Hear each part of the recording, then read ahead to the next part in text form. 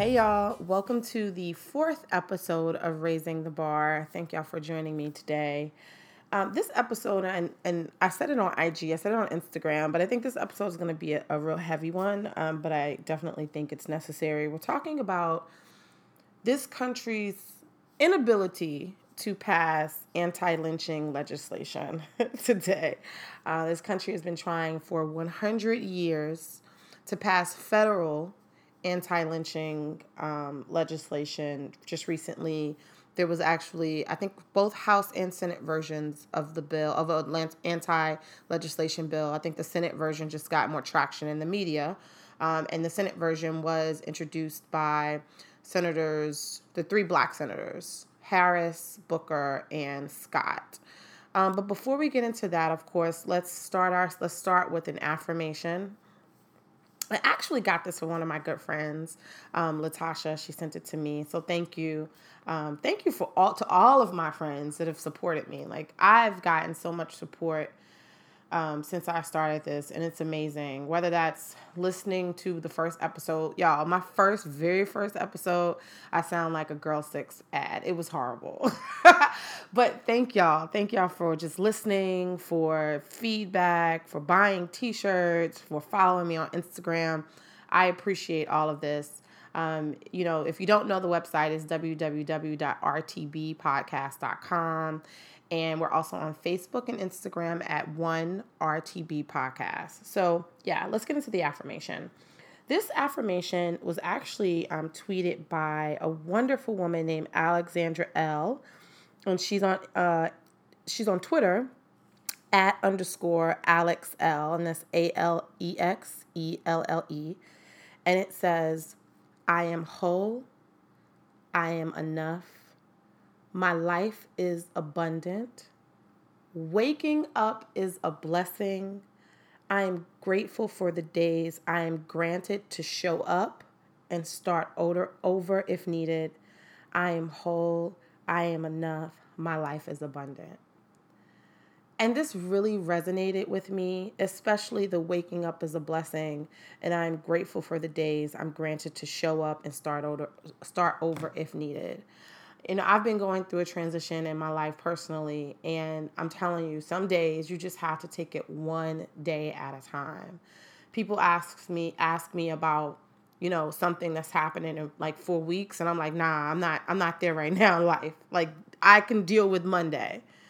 If today is Monday, let me deal with Monday, and then you treat each day. The next day, on Tuesday, the Lord will wake you up. I'm grateful for being alive. Waking up is a blessing.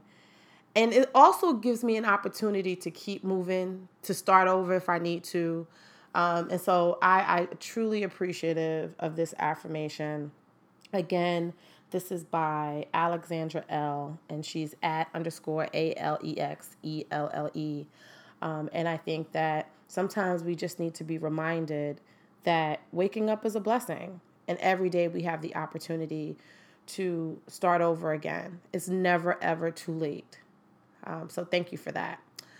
So up next, we'll just start our discussion with the anti-lynching legislation.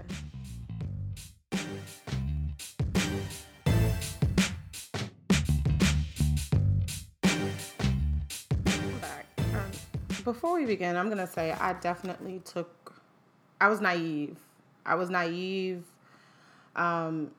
when it came to just how gruesome, how egregious, how public lynchings were. And this was a very, very hard episode to research for. But so like I said before, the senators Harris, Booker, and Scott introduced a bill. And the title of the bill is Justice for Victims of Lynching Act of 2018. And there's a House version also. I think in that version was proposed or introduced by Representative Rush. And the purpose of the legislation is to enhance sentences under hate crime statutes for lynching specifically. And so if someone is, accused of lynching someone, they would get enhanced sentencing. It's considered a hate crime, but the purpose of the legislation is to specifically identify lynching for enhanced sentencing guidelines. And in the bill, the bill is a very short bill. It's a fairly short bill. Most of the bill talks about this country's failure to do something, which seems funny. But anyway, most of the bill actually talks about just the findings and the historical importance around passing a bill for anti-lynching. But one of the things that I wanted to point out, a couple of things that's in the bill. So it says crime of lynching is the ultimate expression of racism in the United States following Reconstruction. This was also in the apology. So in 2005, the Senate actually issued an apology, not legislation, but an apology for failing to do so. So many things I can say about that, but we're just going to keep moving on. It's also in the bill, they mention, lynching occurred throughout the United States with documented incidents in all but 4 states. So this wasn't just in the South, but primarily most of the lynchings occurred in the South. At least 4,742 people, predominantly African Americans, were lynched in the United States between 1882 and 1968. 99% of the perpetrators escaped punishment by state and local officials. So the purpose of making this a federal law is that, in the event that the state decides not to do something, that the federal government would be able to do something and, have enhanced sentencing guidelines. There have been nearly 200 anti-lynching bills introduced in Congress during the first half of the 20th century. 200. And none of them, has passed both houses and become law. And the bill specifically mentions the publication Without Sanctuary, Lynching Photography in America. The bill says that this book has brought, greater awareness and proper recognition of the victims of lynching. And that, during, and this is why this is where my, I think, ignorance and I really did not understand that there were postcards of Black people being lynched, and they were giving out, they used to disseminate those during the lynching. They had lynching parties. The publications, newspapers published, this person will be lynched in 1 week. Come one, come all, and come, look at this. It's, I'm speechless, honestly, and for a podcast, it's not a good thing to be speechless. It's also important that as of today, no Republicans have backed this bill. And we're going to talk about, we're going to talk about that. But I can say historically that many of the Southern Democrats at the time, the Southern states, they backed the bill. They opposed this bill. Good gracious. Historically, it was the Southern states who prevented this from happening. And largely they said that this should be a state issue and it shouldn't be up to the federal government to prosecute for this crime. And as you can see, the states weren't doing it. Up next, we're going to talk about, just to give you some historical perspective of lynching, talk about the fact that women were lynched too.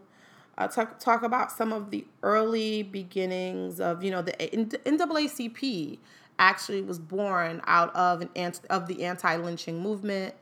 And we're going to talk about, ways in which we can move forward. Equal Justice Initiative is doing a lot of great work in this area. And I am, a large, I think, piece or component of the EJI's anti-lynching piece is that we need to confront our past so we can move forward.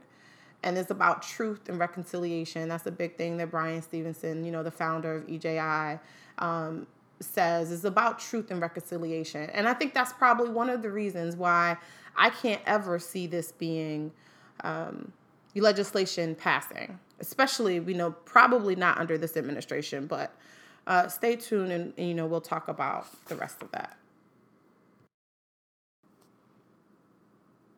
So I don't know if you're like me, where I honestly thought lynching was, before I started the research, it was someone being pulled from their home in the middle of the night and, kidnapped and, strung up to a tree, and, you had, a fairly small sized crowd that was coming to witness this, and that was it. I don't know why I romanticize, frankly, lynching. And maybe that's just the way what U.S. does to you. I don't know why I didn't think that this was this was accepted. This was an accepted form of vigilante justice that was printed in the news media. It was people.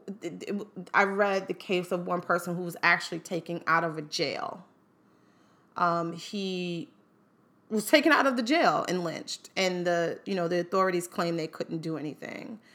I'm not sure why I didn't, and I remember, seeing all of the pictures of like all of these people, thousands of people surrounding, this person that's strung up by a noose, and, seeing the young white children laughing. And, I actually read an article where they call it Negro jerky. I don't know why. And this the sheer terrorism as a result of this. Here it is, 2018. And for the most part, as far as this form of lynching, I probably won't be lynched. This form of lynching, we'll talk about like the modern form of lynching, or what I think is still the modern form of lynching. But this form of lynching, I'm not in any imminent danger or threat. So I can't imagine being a Black person in the late 1800s, early 1900s, that had to deal with this. My grandmother was born in 1925 and my grandfather was born in 1927. And as I read this, all I could think about was them and why they left the South. So, like as we said, most of lynchings took place in the South. And, lynchings, it was terrorism. It was used as a way to keep Black people in check. It was a threat that hung over Black people who knew that for any reason whatsoever, you could be killed and your killers would never be brought to justice. And I'm using the word justice hella loosely here today. Like I said, there were almost 5,000 victims of lynching between late 1800s and mid 1900s. Mississippi had the highest lynchings from 1882 to 1968. They had about 581. Georgia was the second with 531 lynchings.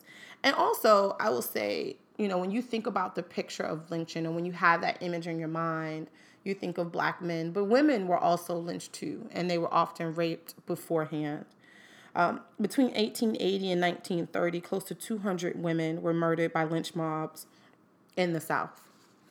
So this is something that's definitely not, exclusive to Black men. And, we talked about lynching had a profound impact on race relations in this country. And, just the terror of possibly being lynched fueled mass migration of Black people from the South into the, North and West. So we're talking millions of people who left the South because they feared being lynched. There are many, and I don't want to use reasons because I hate to use the word reasons, but when you think of, what may have circumstances surrounding lynchings, and EJI had a great report on this. There were about 6 EJI stated or named 6 circumstances surrounding lynching. And the first one, lynchings largely resulted from a wildly distorted fear of interracial sex. So, of course, it's white woman, Black man. And so about 25% of lynchings were the result of this Black man, this heinous, violent Black man is going to kill my white, perfect woman, right? Or the second one was lynchings in response to casual social transgressions. So it could be just as something as simple as saying hi or smiling to someone. based on allegations of serious violent crime, public spectacle lynchings. I saw that where they had like a lot of newspaper clippings in the EGR article or report that talked about, sometimes it was a spectator sport. Lynchings that escalated into large-scale violence targeting the entire African-American community, and lynchings of sharecroppers, ministers, and community leaders who resisted mistreatment, which were common, and that was common between 1950 and 1940. And it's important to note that many victims of, lynchings were murdered without being accused of any crime. And sometimes it wasn't even, an accused crime. It was because that person demanded basic rights and fair treatment. And so lynching, honestly, just perpetuated and it extended slavery, and it perpetuated the idea that African Americans are property. And African Americans did not deserve due process, were not human. The humanity was just non-existent. So there's also a very unique legal history when it comes to lynching, and when it comes to the anti-lynching movement. Black women were at the forefront of the anti-lynching movement. Ida B. Wells, right? She is a prominent figure in the anti-lynching movement history. Back in 1892, she produced a pamphlet, and it was, called Southern Horrors Lynch Law in all its phases. And in it, she actually tried to combat, that age-old, the black man is destroying and raping white women, so therefore we need to, bring justice. We need to bring them to justice and kill them. She tried to combat that. And she wrote that it was foolish to think in the South that a black man would risk his life to rape a white woman. And that honestly, what we need to be worried about is white men perpetuated sexual violence against black women. How do we, for the life of me, I think it's like, how do we get all of these biracial children back in the day? But yeah, and after she actually published that column in 1892, there was a mob that actually came to her office in Memphis and destroyed her printing press and, of course, threatened her. And, that did not deter her whatsoever. Went on to do, to become one of the, integral forces in the anti-lynching movement. So let's talk about Congress, or this country's inability to pass an anti-lynching legislation. So the first anti-lynching legislation was actually, it was introduced by Dyer, Leonidas C. Dyer, and he presented one of the most famous anti-lynching bills in the House. His bill intended to punish authorities that failed to prevent lynching, and was designed to act as a deterrent. And, basically it's the same. And, spoiler alert, it was the same thing as being produced or proposed or introduced in 2018. And Dyer was hoping that it would end the practice. His bill ultimately died in the Senate after facing stiff opposition. I believe that at the time the senators, they filibustered it. But he went on to introduce this again in 1920, 1921, 1923, 1925, 1927, and 1929. His first bill, it was actually, so I think he introduced it in 1917, and it was passed by the House in 1922, but it didn't make it through the Senate. But in order to help Dyer's efforts, there was actually a group of black women, a group of middle-class black women who started a campaign that it was a 6-month campaign from July 1st of 1922 to December 31st of 1922. And their goal, they were called Anti-Lynching Crusaders, and their goal was to raise $1 million and enlist 1 million people, 1 million anti-lynching supporters. And they were actually mentioned in the House version of the bill. In the press release, Representative Rush mentioned them. And, the ALC, I think, is just it's very important to uplift the ALC, the Anti-Lynching Crusaders, and the, Ida B. Wells, because black women, I think, more often than not, are often forgotten in history, I think. The ALC was definitely backed by the NAACP.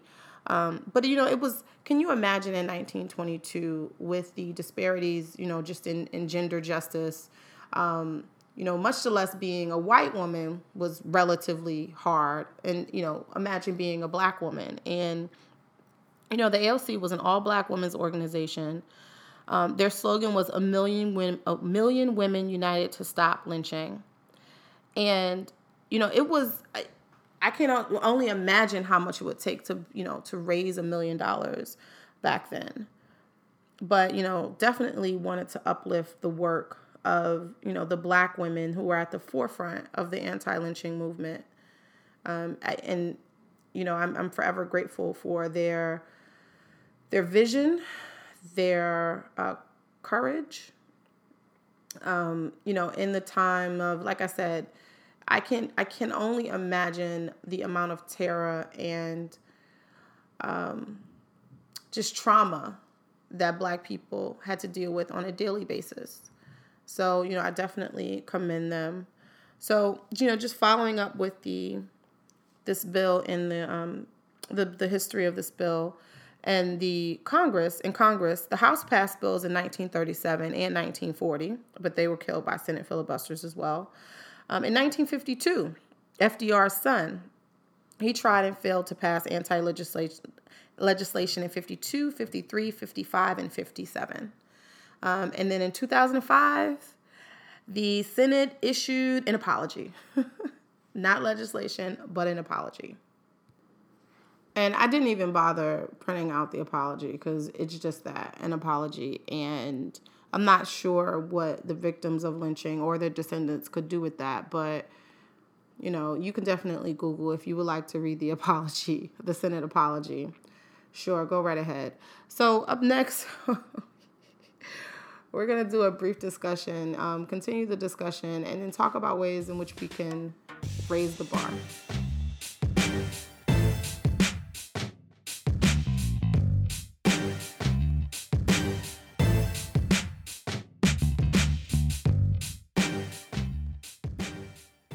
So I've asked myself this while preparing for this episode. Why could it be so difficult in 2018 to pass a law that would condemn the act of lynching and give people, stricter sentences or enhanced sentences in the event that they lynched someone?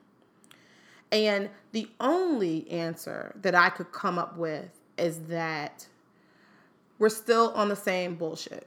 That's the only thing I can come up with. That this country is built on the idea that white people are supreme, white supremacy, and that, we have fundamental institutions that perpetuate white supremacy, and they don't want it to look any different. I can't come up with anything else. And if you can come up with a reason of why we cannot pass an anti-lynching statute 100 years after we initially tried, please email me at iman@rtbpodcast.com. Help me out with it, because I have no other way of reconciling in my mind why it's so difficult, why no Republicans have backed the bill. When you look at the grotesque and violent images of people being burned alive, of people being poked and prodded, of people being hung, when you look at that and you see and you can just imagine the fear in the air, and you can smell it just by looking at the picture, and we still can't pass a statute that says this is wrong. This is one of the most extreme expressions of white supremacy and racism since slavery, but we still can't pass it. I don't know if you all remember, there's a picture of a flag that says a man was lynched yesterday. And this is a widely circulated picture, but between 1920 and 1938, the NAACP flew this flag from the window on their Fifth Avenue headquarters in New York City when a lynching took place. And most recently, someone decided to kind of remix the flag. And I think it's it's in Manhattan, but it's just downtown, a little further downtown from where the NAACP offices were. And it says, a man was lynched by the police today. I think that's what it says. Something to that effect. And, while we may not have, or while lynching or stringing people up by trees may not be the chosen method, today's chosen method, we're still being terrorized in the name of justice. So when you think of the act of lynching, right, and you think of the act of lynching of preserving the status quo, you have people doing it in the name of justice, where they viewed that this black person, or in some cases there were white people lynched, and more likely than not that white people was, allies, black allies of black people. So you have this person being killed violently in front of a lot of people in the name of justice. I can say that there's a lot of parallels by what we see today. And there's a very valid argument that police are playing the same role that lynch mobs did back in the day. And you have this threat that, because it's the same conversation that we have to have with our young black children, boys and girls, about, especially when they start to drive, and how you conduct yourself when you're pulled over. I have a son. My son is 1 year old. And I can't imagine having that conversation with my son.